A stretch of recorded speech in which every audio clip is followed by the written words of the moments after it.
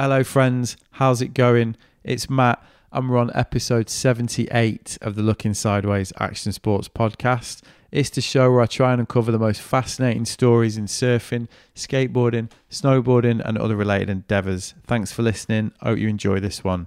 So this episode is part 2 of my special Huntington Beach Omnibus, recording during my stay in town during my 3-week-long road trip around California. Now, why a HB Omnibus? Well, because my guests for the last episode and this have long associations with this legendary Sideways town, so it seemed fitting to tie them both together. Last week, I welcomed Craig Peterson and Kevin Norton onto the show, and this week, I headed over to meet Herbie Fletcher. Now, the word legend is bandied around a lot these days, particularly in surfing, and particularly by me on this podcast, but there really is no other word big enough to capture both Herbie's personality and what he represents. As my friend and 2-time Looking Sideways podcast guest Jamie Brisick put it, in rock and roll we've got Iggy Pop and Mick Jagger, in surfing we've got Herbie Fletcher. He is that legendary. Why? Well, where do you start? There's the surfing, of course, which spans 5 decades in a career that's taken in every conceivable highlight of surfing history.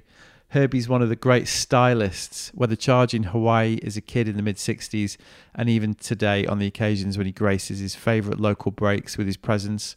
Then there's his enduring relevance, whether it was that aforementioned apprenticeship in Hawaii, bringing back longboarding with the genius tagline, "The thrill is back" in the 70s, starting Astro Deck in the 80s, pioneering tow surfing, taking over the surf video market with Wave Warriors. Herbie's been at the cutting edge of every key development in surf history and has often been literally years ahead of his time. As my great friend and surf journalist Ben Mundy put it, he's a master of staying relevant, often with against-the-grain choices that turn out to be precursors for movements that go on to define individual eras of surfing. Then there's the fact that Herbie's the patriarch of the board riding dynasty, father to Christian and Nathan, grandfather to Grayson, and married to the equally legendary Dibby, herself a member of the great Hoffman family and surf royalty in her own right. So as you might imagine, myself and Owen Tozer were gripped with a mixture of excitement and apprehension as we headed to the Astro Deck HQ for our audience with Herbie. And what an occasion it was, and what a treasure trove of an environment that is, piled high with memorabilia from his entire career. Includes artwork absolutely everywhere, a lifetime of boards. It really has to be seen to be believed. The other thing is if his status as a surfing legend isn't enough, Herbie's also a renowned artist who's had exhibitions around the world, who works across every conceivable medium. He counts Julian Schnabel as a close friend and surfing buddy, and at the time of my visit was prepping for a forthcoming exhibition at the Gagosian. Yep, he's the real deal. The chance to hear Herbie's story from the man himself was a real pinch yourself moment and a true highlight of our trip around California. I'm going to quickly point out there's a few sound issues with this one, mainly because of Herbie's expressive way of telling his tales, so I hope you can live with it. But yeah, without further ado, here it is, me and Herbie Fletcher, Dynasty. Enjoy.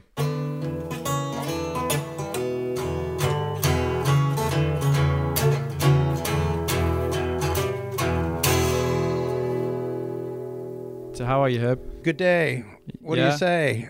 I'm just stoked to be here. It's just amazing to see this place. I'm glad to be here too. Yeah, well, this is great. Thank you for coming by. Good to see you. Yeah, thank you. So how long have you had this place? Well, in this spot, I think we've been here 11 years. And then in the spot down the street, we're there probably over 20 years. So, yeah. But we've been doing Astro Deck since 76. Yeah, yeah. And I've been surfing since 58. 58.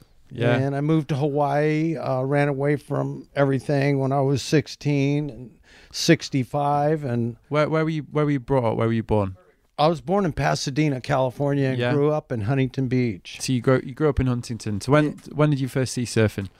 I think I was 9 years old in San Clemente at T Street, and it was low tide, and I saw these people outside. I mean, 9 years old, you don't. Yeah, you know, it's outside in the big waves. You know, you it's hard to see what's going on if you don't know. You know? Yeah. I wasn't raised around it. You know, I knew about skimboarding and stuff from Huntington Beach, living down there, but seeing the surfers out there and losing their board, I was just tuned enough at the right age. Yeah. 9 years old. That's a good age, right? To grab a surfboard that floated in and play on it like they were playing outside. Right. And so after that, I was so excited about getting a surfboard. I had a paper route and bought a $27 Velzy and Jacob balsa wood surfboard that had a ding in the nose. Amazing. And we went down to Doheny where all the surfers go. And that's when my dad took me and we went surfing. I couldn't carry my surfboard. It was too big and heavy. Yeah. But we were camping out at Doheny and we went to patch the surfboard. And we'd never really used resin like this before. So we mixed it a little hot and it was sitting in the sun. And I had a big glob of it on the nose because it was a balsa wood board. Next thing I know, it was like cooking and smoking and crackling and busted out into flames. Flames. Up it goes. I'm sorry. Right. So these are your first experiences, 9 years old. Yeah. Right. So that was my first experience with resin and dings. And flames and surfing. Yeah. And you were hooked. I was hooked. And my mom always liked to cook for everybody and see all the guys and all the kids come over to the camp. Yeah. And my dad was always fixing something for my mom. He didn't go surfing. He just wanted to fix things and the camp, set it up. Yeah. And I got him out surfing a couple times. Right. He got out there and was he into just it? lay on his belly, but it was just fun, it was just going to the beach with the family. Yeah. Right. So what was that life like back then? Just surfing every day, presumably, from when you were a kid, just every chance you got? Well, I only got to surf on weekends and vacation time. Right. And then getting older, like 13, I went to the beach all the time, every chance I got. That when I turned 12, that's all I wanted to do was surf. Yeah. And there was other things I was doing like gymnastics and wrestling. Yep. Playing football. Yeah. But then in football, everybody got big by the time I was like 13, 14. Everybody was like a foot over my head. And different vibe.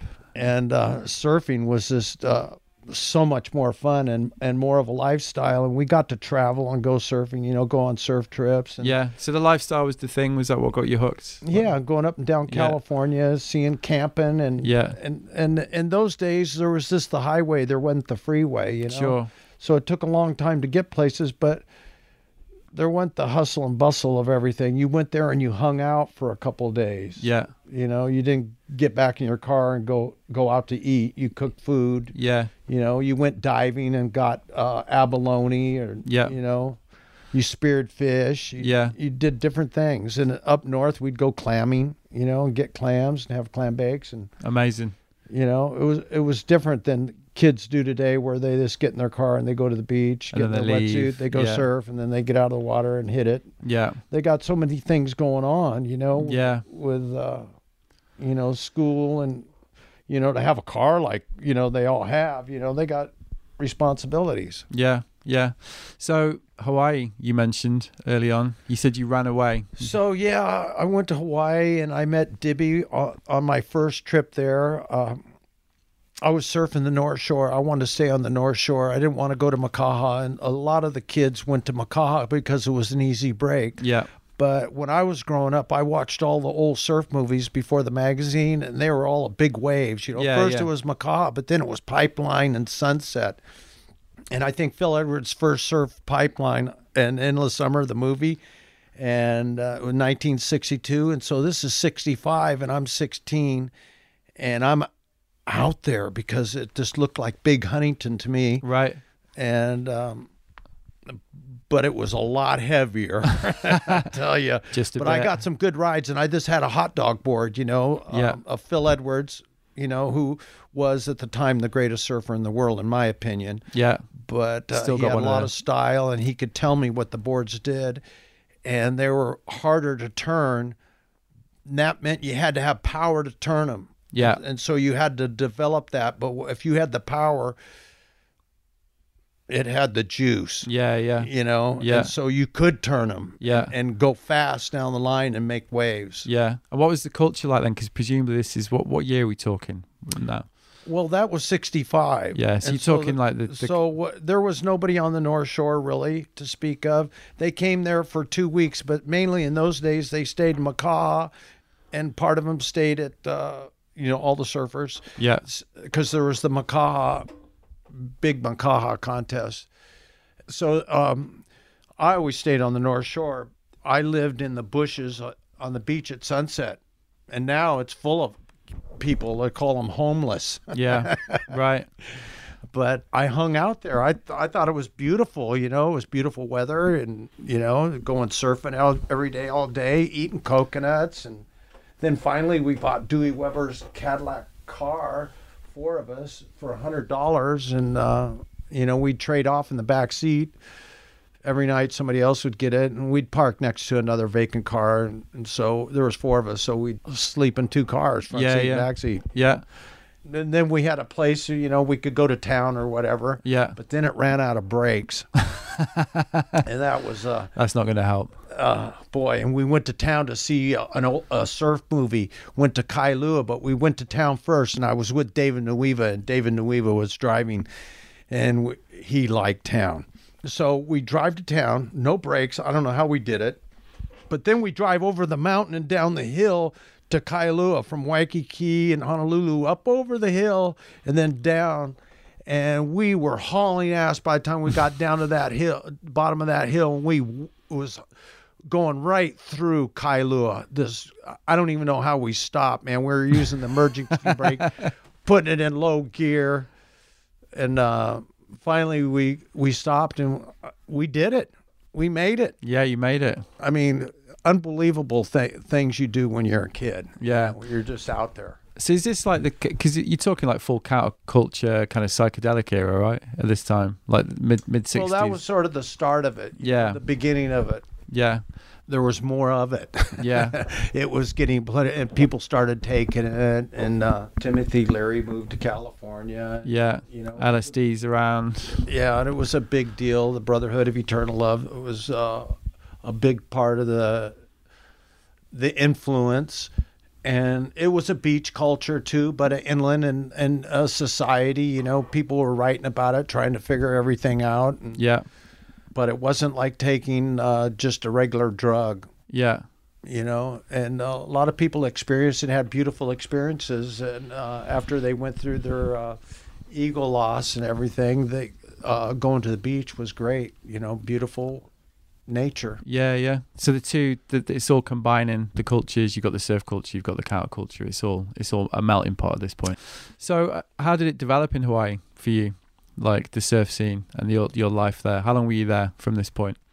I owned a house with Jerry Lopez for probably 20 years at the Pipeline. Before that, it was Pupukea, and I got friends everywhere. Yeah. Yeah. And so, but my son Nathan lives there at Waimea, so I go see him and hang out and get to play with the kids and go surfing with Nathan, and that's so beautiful. Yeah, amazing. Well, the family... and he knows all the people there. He grew up surfing there, like, since he's been a little kid. So, just hanging out. He knows all the old guys from 90. I don't know how old Peter Cole is, but he's damn close to 90. Down to the little kids that are 4 years old and all his son's friends. Yeah. There's a total community over there, which is really cool. And they're riding outside reefs and riding all kinds of places and spots that never been ridden, and developing new surfing, new surfboards, and pushing the limits. And that's what I like to see. Yeah. And that's where the LSD helped out, because you could visualize and see things that you couldn't see before. Yeah. And you did things. And that's how the minigun came about. That's how surfing backdoor and off the wall came about. Right. Is dreaming about new ways to do stuff. Yeah. So it kind of helped open a few doors, like the kind of surrealist... doors that you didn't even know that were there. The doors of perception, the surrealist influence. Right. But also, because you're talking about that, but you've pioneered a lot in Hawaii, right? So you pioneered a lot of tow-in surfing in Hawaii over the years, right? I created the tow-in. Yeah. And, this is what I thought. But on a personal watercraft, like a jet ski. Yeah. That's what I created. Now, other people towed in, like Duke Hanamoko, and all those old surf movies and stuff. He towed in on a surfboard. It was just a big thing on an outboard motor in Waikiki on a small wave. It was like going, freeboarding or something. So I used to sit at Honolulu Bay and watch Perfect Surf. with nobody there because it was like 1966 and there was 8 surfers on the island and 1 stoplight. Wow. And I turned 18 at the time and had to sign up for the draft and all that. And this is 1967, the winter of. And signed up for the draft, but then I'd go surfing in the morning out to Honolulu Bay and nobody would show up until like 3 o'clock because everybody worked. And there was only 8 surfers on the island. Yeah. So I'd surf all by myself, all alone, and I'd sit on the rocks in no shade, and I lay there and just perfect surf going by, not ridden, and I'm just going, God, I wish I had a hydrofoil or something I could just keep on riding waves. It's so glassy. I never thought of a crowd. Right. Never thought of a crowd. Yeah, yeah.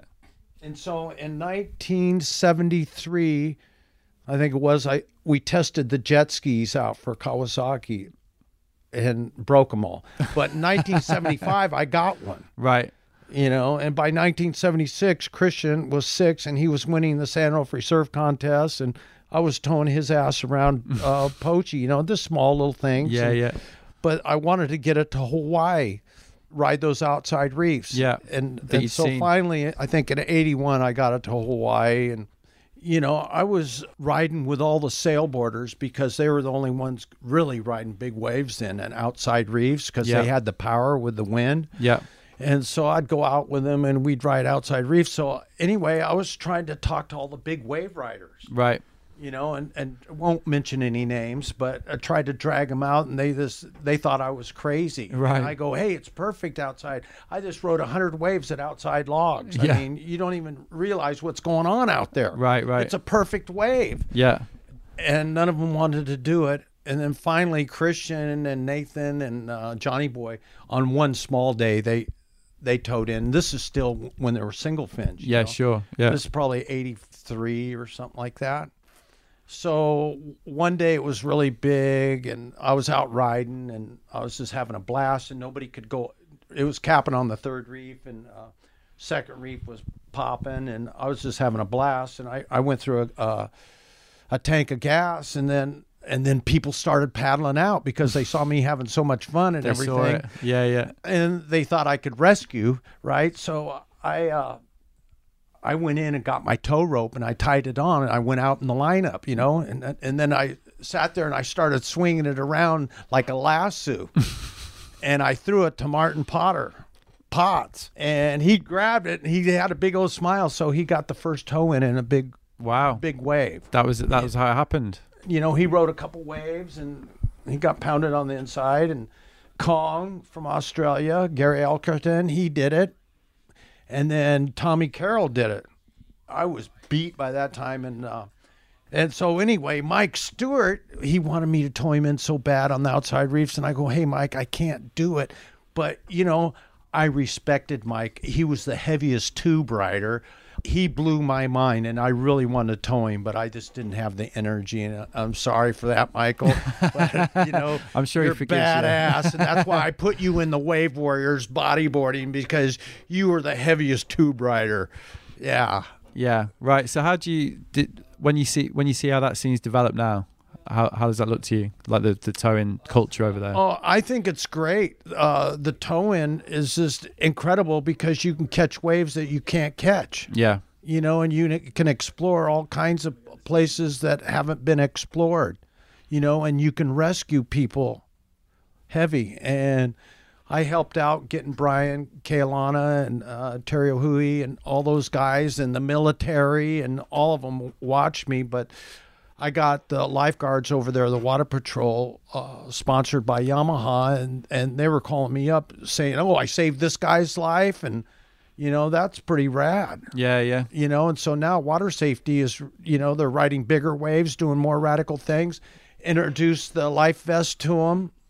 Yeah, so you've helped to develop it. Yeah, and everybody laughed at me, and now look at them. Yeah, yeah. Now they got all kinds of things. So, yeah, it was at the forefront of things, and I'm really stoked to be a part of it. Yeah, right. Yeah. I mean, I kind of knew that you'd been there at the start, but it's great to hear the actual story, like of where it came from. Yeah, and now, rescue is like really heavy when the when they have airplane crashes and stuff, they send jet skis and lifeguards out there.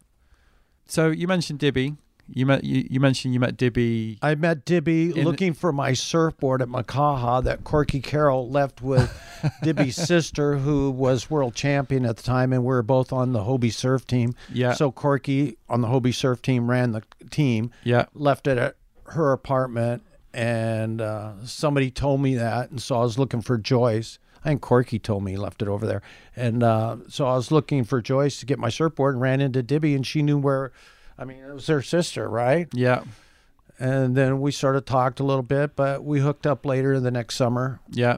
You know, yeah, it's a small world. Yeah, right.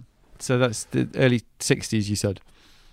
Yeah, that was 65. 65. Yeah. That was a big year. Yeah, yeah. Hawaii. Yeah. Girlfriend. Ticked a few boxes that year. Yeah. Yeah.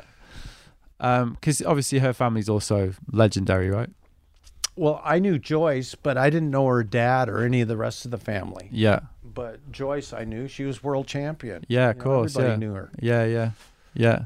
And then you guys have created your own dynasty with your boys. Well, Dibby is a beach girl, and she's always been a beach chick, and she knew what was going on, and she always made our clothes, my trunks, you know, her bikinis, whatever. She made it. She was really crafty, and you know, we took care of things, you know. Yeah. As so when we had kids, you know, I went to work and did everything, you know, making surfboards and doing stuff like that. But I made sure the kids had the right equipment. Yeah. And she took them to the beach, and she took them to her mom's house, but she took them to surf spots, you know, that they could surf, which was unusual. But she knew all the surf spots, and she went surfing with her dad since she's been 3 to Trestles. That's longer than I have been going to Trestles. So, you know, all the great surfers of all time would come over to her house and hang out. Yeah. You know, when she was like a little girl. So she knew everybody. Because of her dad. Yeah, yeah, yeah. And then her dad turned his one daughter into the world champion. You know, she worked at it, she trained, and she surfed every day, and she wanted to be world champion. She got it. She did it. Yeah. She did it. She's still surfing. I just made her a surfboard. Oh, you did? What'd you make her? Something like I ride. Yeah. What are you riding at the minute? Well, this was a 9-foot square nose hot dog board. Okay. More of a nose rider. Yeah, yeah. Is that what you're mainly surfing then at the minute? Yeah. When I came back from Hawaii, in California, I was looking for surf, couldn't find any, right? Compared to Hawaii. Yeah, but I always had a longboard in my quiver because, you know, in Hawaii it gets small too. And so then I could take out my longboard, but I put in different fins. So if it was really shallow, I'd put in a small fin so I could go over the reefs, you know, and not hit my fin. So over here, I just rode a longboard unless there was a good sized swell. Yeah. And then I ride shortboard because I wanted to have fun. Yeah. And so I created longboards again, and I called it the Thrill Is Back campaign. Well, this is what I was going to ask you about, because at the time it was, you know, it was like kind of ahead of its time, right? You know, to do that. Well, what happened was, I'll tell you exactly what happened. In 1967, we started making smaller boards. Yeah. You know, the trend was getting smaller. Yeah. And it was a movement. Yeah. Right? And so we went to Hawaii and we made miniguns. Yeah. There was a movement. And Gary Chapman, who lived with me, or I lived with him, we're roommates, he was pushing the limit with Brewer, Dick Brewer, the shaper. But Gary would always get a board about 6 or 9 inches shorter than me. But I'd be paddling around catching more waves. And if you're not catching waves, you're not surfing. So that was my theory. And I went down slower, but we discovered back door and we started making miniguns. Yeah. While everybody else was like in their world, whatever, with fat tails, right? Smaller fat waves like in Australia or California, you know. They got into the twin fin and everything like that, the wide tails for cutbacks and stuff. And we were dropping in and pulling in the tube, and that's what we wanted to do. And so that was the movement. And then everybody wanted shortboards, and it was not cool to have a longboard. Yeah, it was like, oh wow, there goes, looks like an old time surfer, or something like that, right? But when I moved to California, everybody went to college. They came back, and it was shortboards. Yeah. Nobody could surf, right? They were just on shortboards. The guys coming back from school, from college. Yeah. Or they went and had a family, and then they couldn't surf, you know? And they wanted to surf with their kids. They were getting older. And so I just started making longboards. I go, the thrill is back, man. Let's have some fun. They didn't even have blanks for longboards then. Yeah. I had to create a plug for it so they could make blanks at Clark Foam. But it was really great because people would come in from all over the world and order longboards. I advertised in the magazine. Nobody wanted to make them. They go, oh, we don't make longboards. And I could tell you a lot of names, too, that think they're cool, that make longboards now, that think they're cool. But, you know. Keep it discreet. Yeah.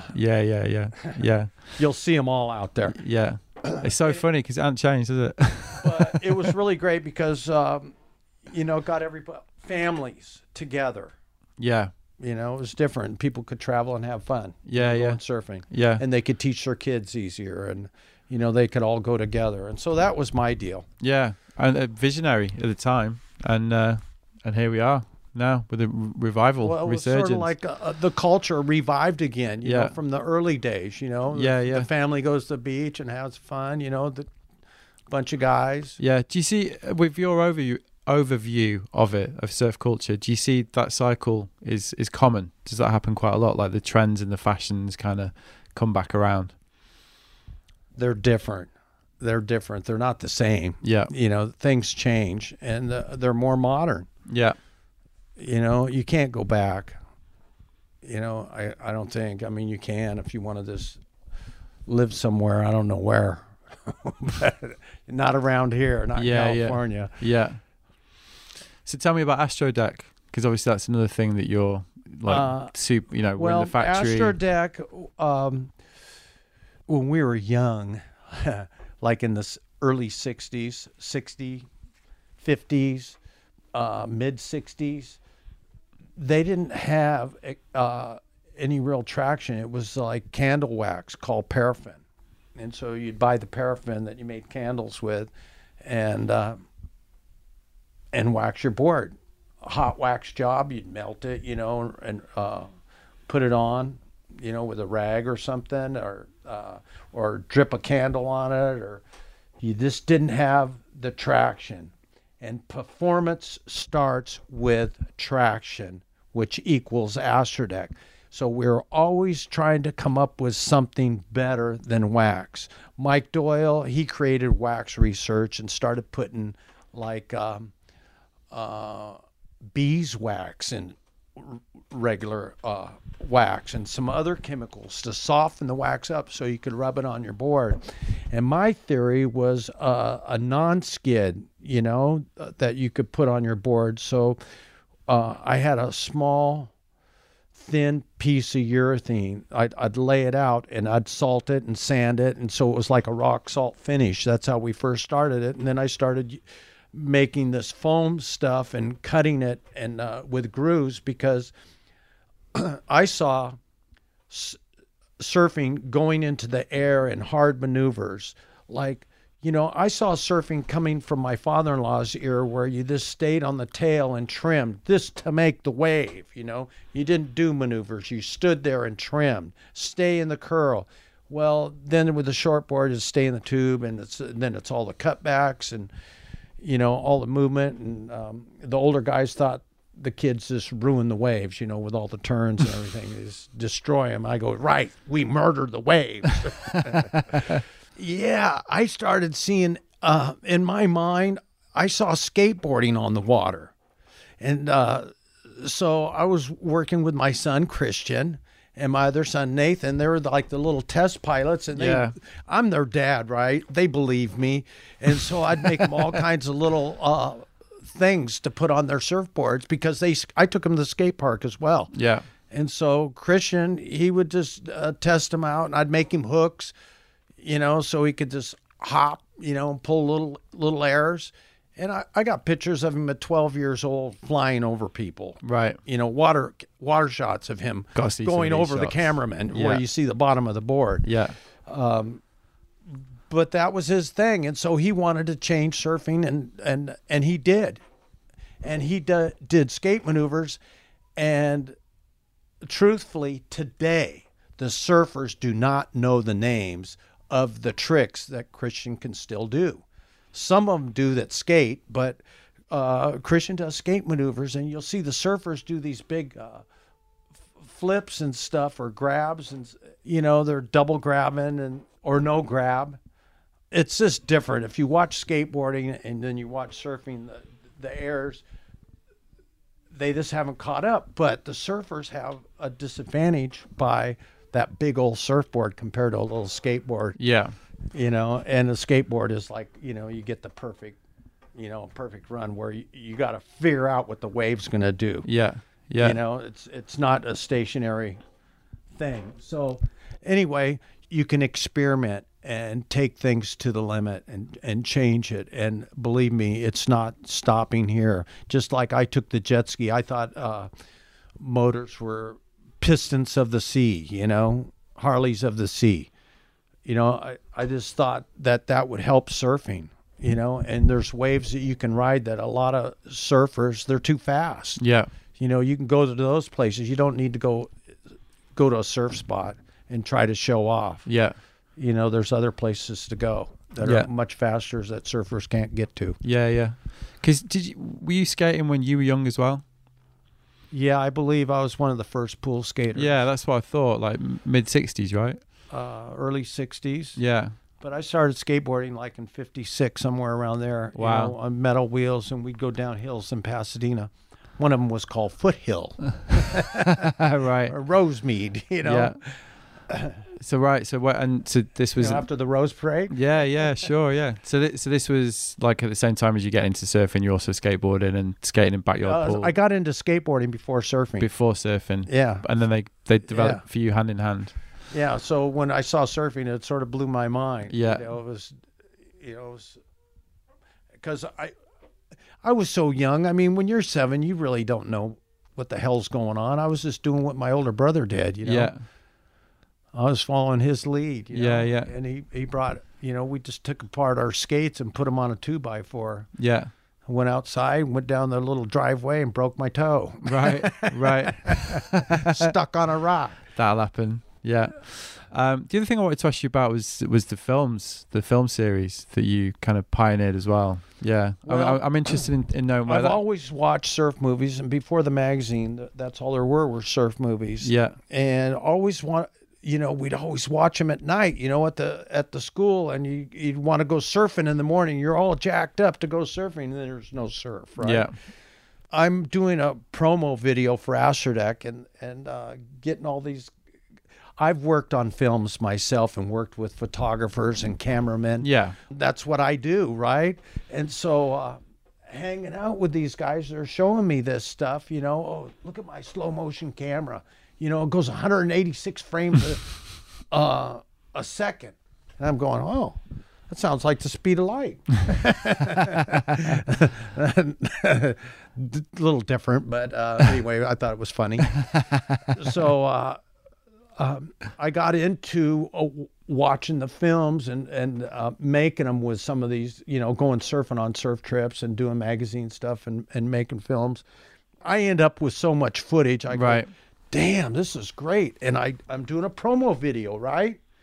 And only showing it at the trade shows, or that's what people did. They showed them at trade shows. And I go, why don't I make a video to sell in surf shops and let the kids see what surfing's all about? Yeah. To hardcore rock and roll, and MTV's coming out, so they're all getting used to it, right? So I made a hardcore surf movie called Wave Warriors that was hardcore rock and roll, the best surfers and the best surf. Yeah.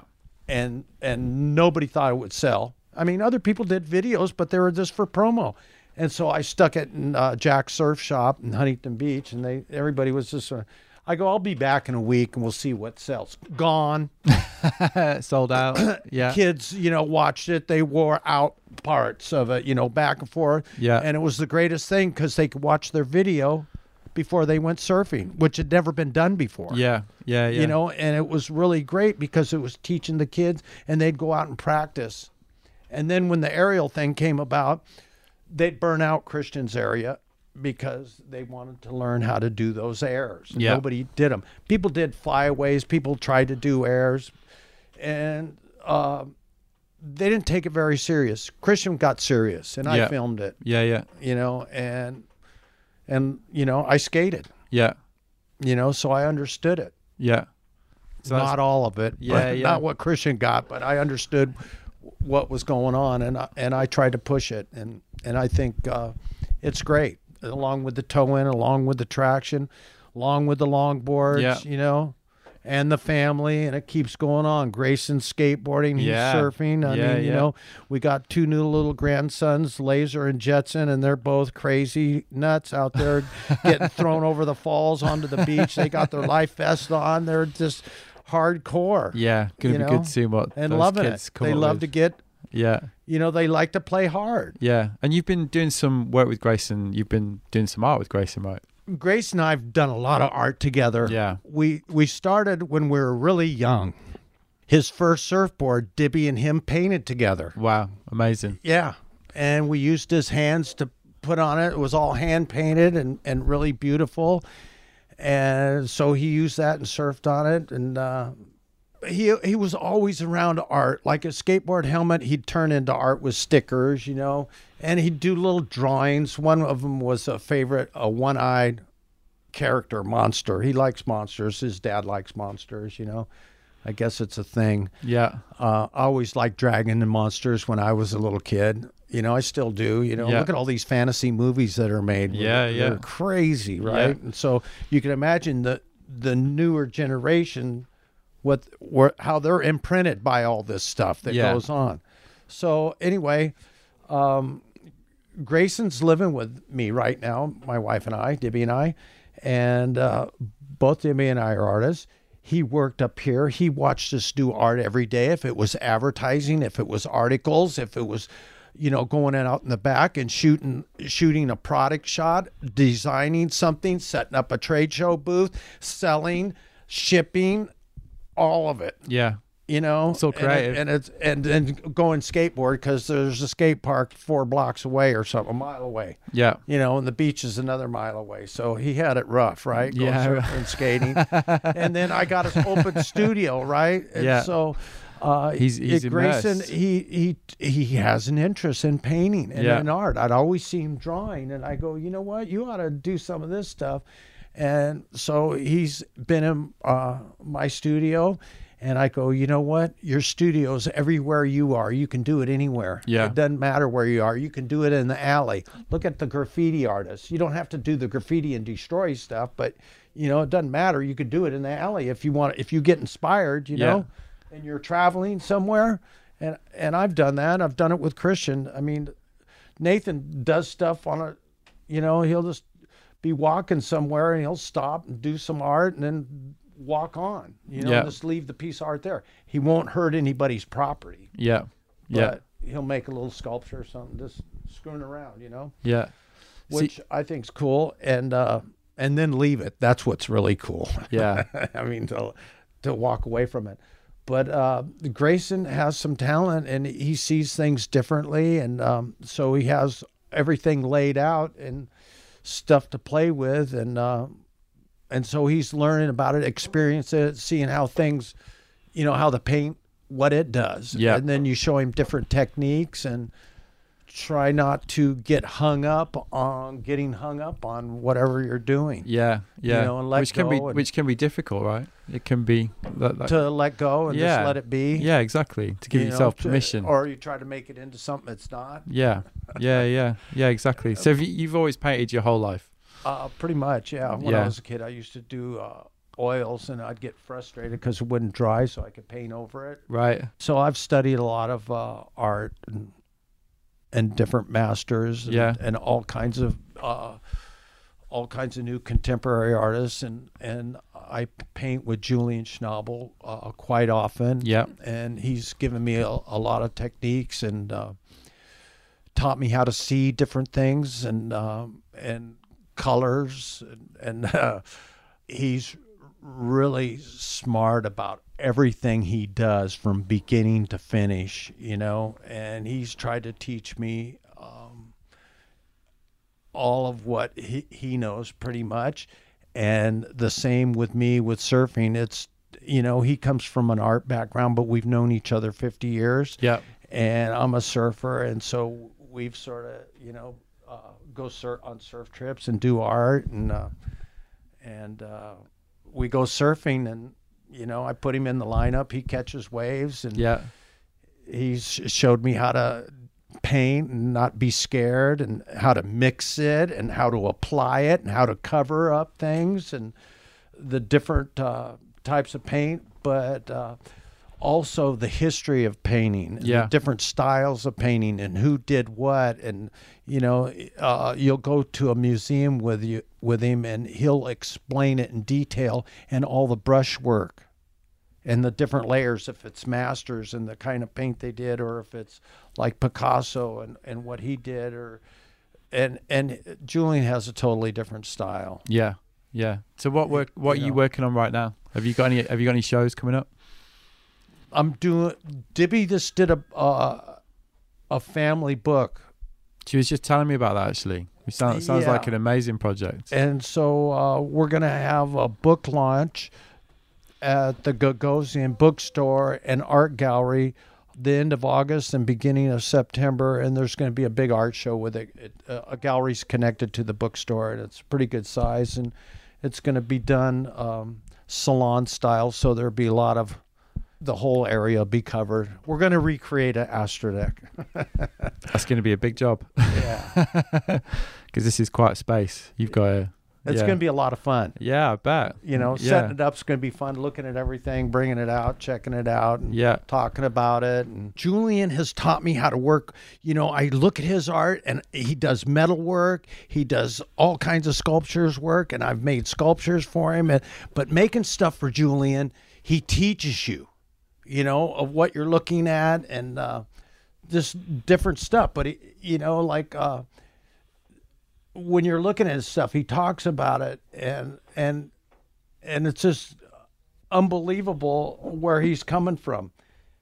I started working with metal and making, like, my small piece is like 13 feet high, and that's small, but I'm doing 20 foot, 17 foot, and about that big, and I want to do bigger pieces, to sit in the yard. Big yards, to make a statement, Yeah. And so I work with people that do bridges, and they've taught me how to weld, and right. So I put these things together so you can take them apart and ship them. Yeah.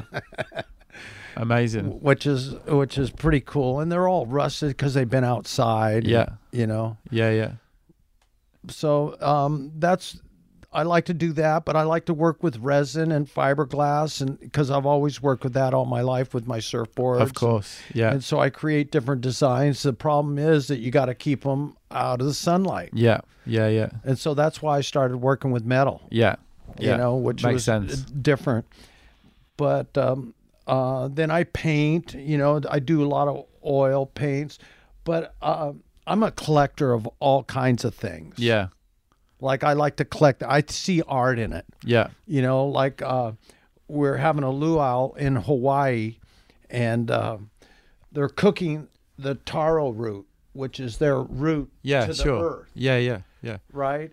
And so they have some other things, but they put it in gunny sack, burlap, right? You got some pieces out here. With the banana leaves, right? And the kahuna blesses it and says a prayer and throws some salt and some water, you know, and so I asked them if I could have the gunny sacks that they put the root in to cook it, because it was all stained, and I'm looking at it as beautiful. Amazing. And they're going, "What do you want this stuff for?" I go, I think it's really beautiful. I want to do some art out of it. And so they'd only give me the good pieces. They wouldn't give me the stuff with the holes and stuff. Right. But anyway, I took them and I painted on them, and I put other objects on them, and it's just a different medium. Yeah. But yeah, I learned that from Julian, or it was a big influence on me. Yeah. And Rauschenberg, and Sigmar Polka, and there's a few others. You Yeah. know. Warhol's a big name. Yeah. I've heard of him, I think. Yeah. Yeah.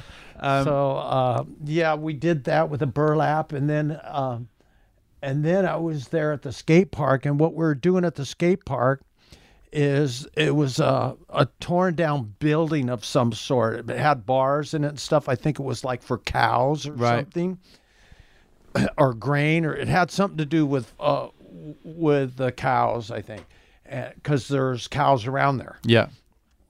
And so everything's gutted out of it, and all it has is walls. And so my friends built the walls into like a skate park. They just filled it in with dirt and then put cement over it, with some rebar and big chunks of cement or whatever they could use to make that solid, not break up. So they did all the corners. So they made a big hip with a tunnel underneath it. Wow. Okay. And so I helped them pay for that and got it going. And then they had Copening. And then there was another guy who started this things. And he's always coming in and making monsters and sticking them on the wall, or rocks. So you can't slide something, or you got to be really good to do it. Yeah. So it's really a beautiful place. It's called Sheepside. So everybody's tearing things down in the back. There's all this tin. And so I'm looking at it going, wow, this stuff has character. It's been here over 50 years. It's rusted out. It's ripped apart. It's really screwed up stuff, but it's really beautiful because it's oxidized. It's painted and paint's peeled off of it. Yeah. I go, you can't make this stuff, right? And so I started putting it together and re-erected it. What's the word? Reconstructed it, maybe. Yeah, reconstructed. Resurrection. That's what it is. It's a resurrection. So also I found a place down at the sugar mill, the old sugar mill there, because they quit with the sugar. Yeah. Sugar cane. And so they closed down the plant, and so there was stuff there too that I got. Yeah. A lot of tin. Yeah. And I've looked at tin for a long time, the corrugated, and it's really beautiful. So I put pieces of that together. And it's really a cool looking piece. Amazing. So I collect things. Yeah, and you turn it. Put them together. Yeah, and you turn it into something new. Yeah. Yeah. Like the surfboards. I did the Wall of Disaster with all the broken skateboards from guys, and I put them in different ways so they pop out from the wall to give them a big depth. Or, I like to have things come off the wall a little bit because it's really powerful. It's not just flat. It's not static. Yeah. And so these skateboards are all broken, from tricks and scratched and scraped up on the street. It's real street art. Yeah. I got one more question for you, if that's all right. Go for it. So when you look at surfing today, what do you see? Well, it depends where you look, but I like to look at backdoor and off the wall and pipeline, and because it's real close and right in front of your face, and you can see everything. And if you have binoculars, you can really see it. But I like to film it. Yeah. And I like to look at it, afterwards and analyze it. And I really like to put the movies on super slow motion so you can see every little sparkling drop of water. And then you can see what they're doing and their facial expressions and their arms moving and everything. And I like to watch shortboarding, Yeah. I like to, because it's so fast and so, technical, and they take off underneath the lip and they stand up in the tube. And they always go, why are you always going the wrong way? And I go, well, because I'm on a longboard and I fade to where you take off. And so I can really pull off a hard, powerful turn. And so I like watching good longboarding too. On good waves, but even on, Malibu's insane to watch. Yeah. Really good surfers. I like to watch good surfers no matter what they're riding. Yeah. You know? Amazing. Owen's going to make an appearance. Apart from your boys, who do you think's making moves in surfing and is interesting to watch? Who do you like to watch? Wow, that's a big one because It's a big question. Yeah, I mean, I like to watch all the good guys, all of them. The Brazilians, they're unreal with their attack on backdoor and pipeline, but they're all there. And Kelly Slater, 47, still going gnarly, something like that. It's mad, isn't it? I love to watch Kelly at backdoor. He's one of my favorite. McFanning, insane. All these guys. Joel Parkinson, Andy's dead, but I still watch him in films. I got him on my wall right there.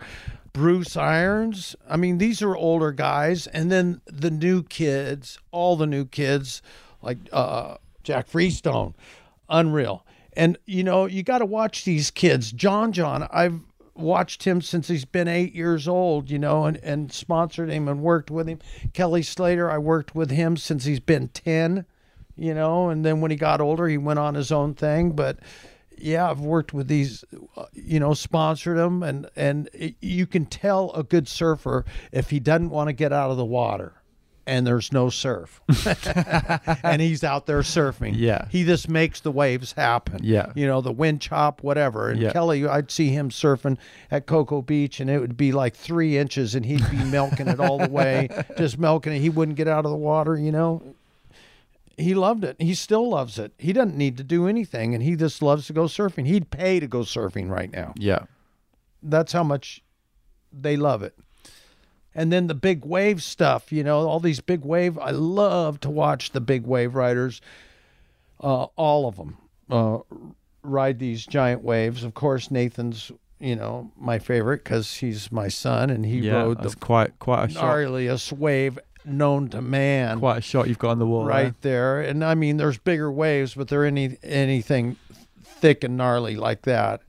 That is insane. Lucky photo, and isn't it? shallow, and lucky he's alive today. But Shane Dorian at Jaws is totally incredible. Garrett McNamara. I mean, all these guys. The names I didn't mention. I see them in Hawaii. All of them. They're just rip. And I go to those things. I at Mavericks, I helped put the camera boat in the right spot because. I know the waves, I know where to put the guys because I've been out there and the captains of these boats don't know shit, they're going to sink their boat or be way out of the lineup and not get the shot. So the photographers want me, on that boat if they got a good camera, Yeah. like a $500,000 camera and, on a gyroscope, they want somebody that knows how to drive the damn boat and put them in the spot and get rid of the jet skis and all the water patrol and everything because I'm the water patrol. And so I look down on them off this big boat going, get out of the way. And they're like a little tiny kid, down there. Shit. That's heavy. Shit. But it's a lot of fun hanging out with all those big wave riders, because I did it. Yeah. Well, exactly. And I love it. And I could go do it right now, but I might not come back. Yeah. Well, Herbie, thank you, man. That's been amazing. Yeah, it's fun. It's fun. And I'm going to keep surfing the rest of my life. I talked to my wife and my grandson, Grayson, last night and told him, I'm going to be surfing when I'm 100. It's not too far away. But that's a heavy statement. So we'll see what happens there. Yeah. Well, thanks a lot, man. Thanks for your time. If I can paddle out, I'd be really stoked. Hey, my father-in-law just stopped surfing. He's 87. Wow. Really? So, That's life goals right there, isn't it? Jesus. Yeah. Yeah. I mean, so it can be done. It can be done. Yeah. Especially with the new medicine and everything they have nowadays. Yeah. It's getting better. The surf juice. That's what we need. Yeah. All right, man. Aloha. Thank you. So there you go. That was my conversation with the great Herbie Fletcher. And it was, as the kids say, one for the books, eh? Now, once the interview wrapped, we were lucky enough to spend a good couple of hours with Herbie, watching him work as he put together a painting for one of his friends and hearing endless stories about his life in surfing. The man is a true legend and the whole experience was basically a total honour. We were greatly privileged to be welcomed into that environment by the Fletchers. I must especially thank the formidable Dibby matriarch of the family, who'd warrant an episode of the podcast herself, who was endlessly accommodating in the lead up to the interview, fielded all my questions with grace and savage good humour. One for the next California mission, perhaps. What do you reckon, Dibby? Huge thanks to everybody who's been in touch with feedback on the Peterson and Norton episode, by the way. As expected, the response has been absolutely massive to this endlessly romantic tale. And incidentally, if you'd like to see some of Craig's amazing shots, I've collected them in a highlight on my Instagram page. If you head to @WeLookSideways, click the episode 77 highlight, you'll find a gallery of some of the most influential shots in surf history. Be warned though, you might find yourself quitting your job or at least booking a flight to somewhere exotic. So that was my Huntington Beach omnibus. Big thanks to everybody who helped me and Tozer on that leg of our trip. Our friends at Surf City USA, particularly Jennifer Tong, Gail at Black Diamond PR, Sam at Hertz, Nikki at the Blue Gold, the Kimpton Shore Break, and of course our mate Don Brown, who got us absolutely leathered on our last night. Nice one, Don. Anyway, I'm back next episode with a good one. It's my interview with the absolutely legendary Jamie Thomas. Now, I sat down with the Chief at his Carlsbad home and we got right into it. I'm going to say it. This one's one of the most intriguing and fascinating looking sideways interviews yet. Believe me when I say you don't want to miss it. So subscribe over at iTunes or Spotify to get it when it drops. Elsewhere, housekeeping corner time. So if you listened to the last episode, you might remember that I said myself and Tozer were thinking of putting together a little book or zine to commemorate the trip. Well, funnily enough, I've actually been approached by somebody about doing an actual real looking sideways book, you know, like you can buy on Amazon or in Waterstones and all that. And I've actually been lucky enough to write a few books over the years. So I can say with some authority, it is an absolute shitload of work. But it's been a while, and obviously I'm intrigued by the idea. I've got a few ideas for formats, but I'd love to hear what you lot think, the great looking sideways listening public, assuming that you do something as retro and 20th century as read books, that is, and your brain hasn't been completely scrambled by the internet. But yeah, let me know what you reckon. You can message me on Insta over at We Look Sideways or drop me a line at podcast@wearelookingsideways.com. Love to know what you think. So as you might have noticed, if you do follow me over on Instagram, I recorded a shitload of episodes when I was in the States. I think it's 18. Proper backlog. Ahoy. So I'm going to try and up the frequency to twice a week if I can. Yeah, I mean, I've not asked this for a while. I'm going to say I'd really appreciate some help from everybody enjoying the show in helping me to spread the word on these episodes and supporting the show in any way you can. I think from some of the emails that I've been getting recently, I've obviously been doing a really good job of making it seem like I'm A, rich, or B, financed in some way to put this out there, when the fact is that neither of those things are true. I've basically created this thing completely off my own back, using my own cash and street smarts where I can to get it out there. There's a big old audience of people enjoying it each week from what I can tell. And what's even nicer is that people seem to feel a real affinity for the show and an increasing familiarity with me, which is quite comedy and much appreciated. It's all really nice, but it'd be even nicer if this is you that I'm describing, who is a regular listener and who loves the show. If you could just help me push it, you can share, you can review, or you could even gasp, buy some merchandise. It really does help keep this thing on the road. It's also a really nice morale booster, to be honest, because it's a fucking mission putting this thing together. And every time I do get a little bit of kickback, even something like an email or a review or the odd merch sale, it does actually mean quite a lot. So there you go. That's enough for this week. That's enough begging from me. Hope you enjoyed my interview with Herbie. I'll be back next week with Jamie Thomas. Have a good one.